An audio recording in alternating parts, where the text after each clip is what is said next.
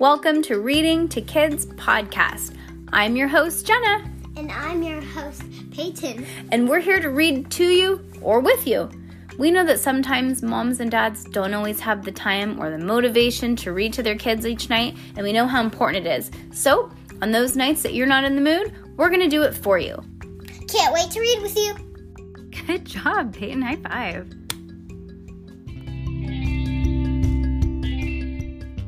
Ooh, it's a spooky night. We're reading Witches by Roald Dahl. Nice.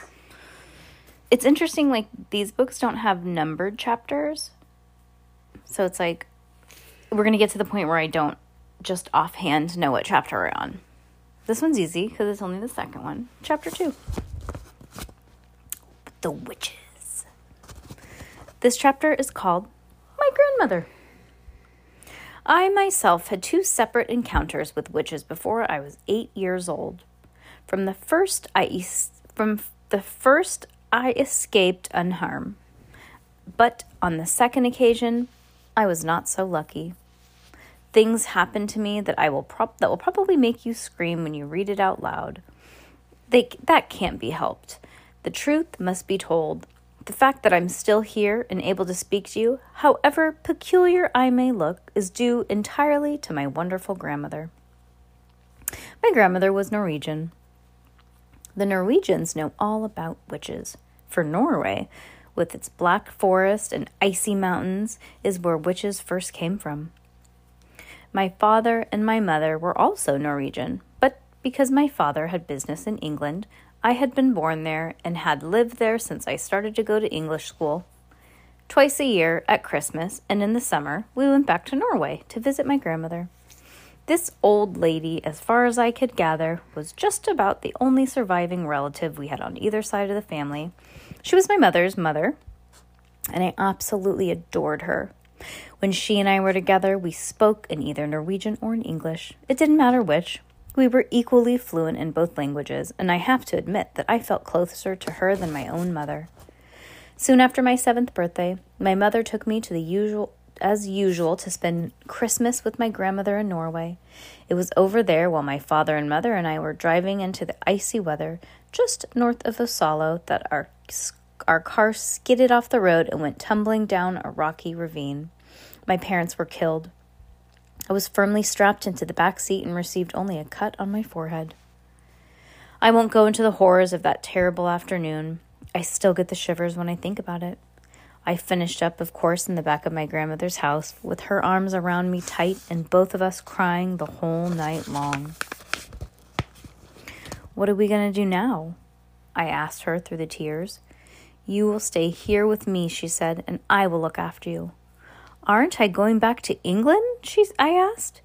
No, she said, I could never do that. Heaven shall take my soul, but Norway shall keep my bones.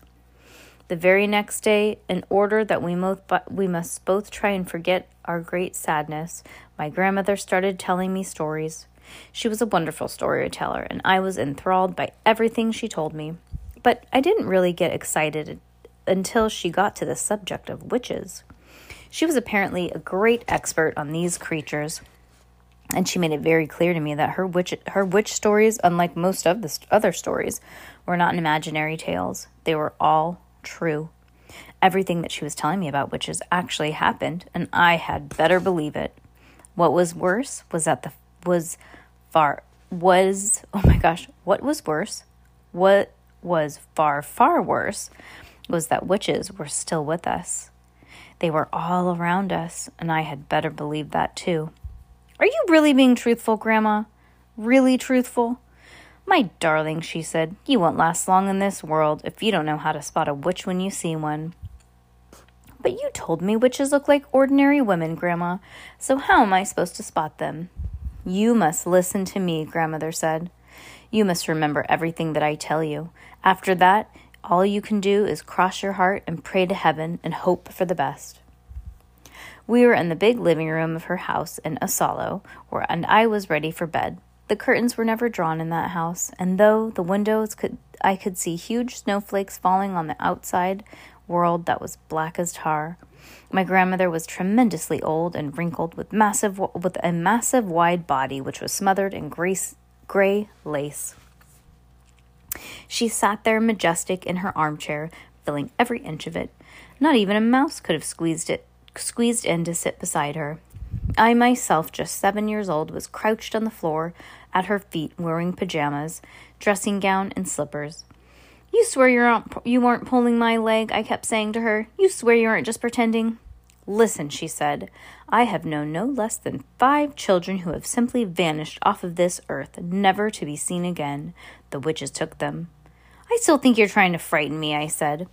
"I'm trying to make you sure that you don't go the same way," she said. "I love you, and I want you to stay with me." "Tell me about the children who disappeared," I said. My grandmother was the only grandmother I ever met who smoked cigars. She lit one now, and that long black cigar smelt of burning rubber. "The first child I knew who disappeared," she said, "was called Ragnhild Hansen. Ragnhild was about 8 at the time, and she was playing with her little sister on the lawn. Their mother, who was baking bread in the kitchen, came outside to breathe air. 'Where's Ragnhild?' she asked. 'She went away with a tall lady,' the little sister said. 'What tall lady?' said the mother. 'The tall lady with white gloves,' said the sister. She took Ragnhild by the hand and led her away. No one, my grandmother said, ever saw Ragnhild again." "Didn't they search for her?" I asked. "They searched for miles around. Everyone in the town helped, but they never found her." "What happened to the other 4 children?" I asked. "They vanished just as Ragnhild did." "How, Grandma? How did they vanish?" "In every case is a strange lady who was seen outside the house just before it happened." "But how did they just vanish?" I asked. "The second was only very peculiar," my grandmother said. "There was a family called Christensen. They lived up Holmenkollen, and they had a very old oil painting in the living room, which they were very proud of. The painting showed some ducks in the yard outside of the farmhouse. There were no people in the painting, just a flock of ducks on a grassy farmyard and a farmhouse in the background.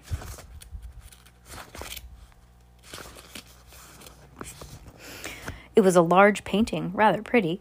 One day, their daughter Solveig came home from school eating an apple. She said a nice lady had given it to her on the street. The next morning, little Solveig was not in her bed. The parents searched everywhere, but they couldn't find her. Then, all of a sudden, her father shouted, "There she is," said Solveig. "That's Solveig feeding the ducks." Not said Solveig. "There she is. That's Solveig feeding the ducks." He was pointing at the oil painting, and sure enough, Solveig was in it. She was standing in the farmyard in the act of throwing bread to the ducks out of a basket. The father rushed up to the painting and touched her, but that didn't help. She was simply a part of the painting, just a painted picture on a canvas. "Did you ever see that painting, Grandma, with the little girl in it?" "Many times," said my grandmother, and the peculiar thing was that little Solveig kept changing her position in the picture. One day she would actually be beside the farmhouse, then inside, and then you could see her face looking out the window. Another day she would be far over to the left with a duck in her arms. "Did you see her moving in the picture, Grandma?" Nobody did. Wherever she was, whether outside feeding the ducks or inside looking out the window, she was always motionless, just a figure in oil. It was very odd, my grandmother said. Very odd indeed. And what was most odd was that all of the years that went by, she kept growing older in the picture. In 10 years, the small girl had become a young woman. In 30 years, she was middle-aged. And then all at once, 54 years old, it all happened. She disappeared from the picture altogether. "You mean she died?" "Who knows," said the grandmother. Some very mysterious things go on in the world of witches." "That's 2 you told me about," I said. "What happened to the third one?" "Oh, the third one was little Birgit Svensson," my grandmother said. "She lived just across the road from us. One day, she started growing feathers all over her body. Within a month, she had turned into a white little chicken. Her parents kept her for years in a pen in the garden. She even laid eggs." "What color eggs?" I said. "Brown ones," my grandmother said. "Biggest eggs I've ever seen in my life. Her mother made omelets out of them. Delicious they were." I gazed up at my grandmother, who sat there like an ancient queen on a throne. Her eyes were misty gray, and they seemed to be looking at something many miles away. The cigar was only the real thing about her at that moment, and the smoke bellowed right around her head in the blue clouds. But the little girl who became a chicken didn't disappear, I said. No, not Birgit. She lived for many years, laying her brown eggs. You said all of them disappeared. Oh, I made a mistake, said my grandmother. I'm getting old. I can't remember everything. Well, what happened to the fourth child? I asked my grandmother. The fourth child was called Harold, my grandmother said. One morning, his skin went all gray-yellow. Then it became hard and cracky, like the shell of a nut. By the evening, the boy had turned to stone. Stone? I said. You mean real stone?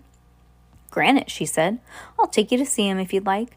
They still keep him in the house. He stands in the hall like a little stone statue. Visitors lean their umbrellas against him. Although I was very young, I was not prepared to believe anything my grandmother told me, and yet she spoke with such conviction, with such utter seriousness, and with never a smile on her face or a twinkle in her eye, that I found myself beginning to wonder. Go on, Grandma, I said. You told me there were 5 altogether. What happened to the last one? Would you like to puff on my cigar? She said. I'm only 7, Grandma. Well, I don't care what age you are, she said. You'll never catch a cold if you smoke cigars. What about number 5, Grandma? Number 5, she said, chewing the end of her cigar as though it were a delicious asparagus, was an interesting case. A 9-year-old boy called Leif was summer holidaying with his family on a fjord, and the whole family was picnicking and swimming off of the rocks in one of those little islands. Young Leif dived into the water, and his father, who was watching him, noticed that he stayed under for an unusually long time. When he came to the surface, he wasn't Leif anymore. What was he, Grandma? He was a porpoise. He wasn't. He couldn't have been. He was a lovely porpoise, she said, and as friendly as could be. Grandma, I said. Yes, my darling. Did he really turn into a porpoise? Absolutely, she said. I knew his mother well. She told me all about it. She told me how Leif the porpoise stayed with them all that afternoon, giving his brothers and sisters rides on their back. They had a wonderful time. Then he waved his flipper at them and swam away, never to be seen again. But Grandma, I said, how did they know that porpoise was actually Leif? 'Cause he talked to them, my grandma said. He laughed and joked with them, and all the time he was giving them rides. But wasn't there most the tremendous fuss when that happened? I asked. Not much, my grandmother said. You must remember that here in Norway we are used to that sort of thing. There are witches everywhere. There's probably one living on our street this very moment. It's time you went to bed. A witch wouldn't come in through my window in the night, would she? I asked, quaking a little. No, my grandmother said. A witch will never do silly things like climbing up drain pipes or breaking into people's houses. You'll be quite safe in your bed. Come along, I'll tuck you in. Okay, that is creepy. Did you fall asleep, babe? Dang it. She fell asleep. Shocker.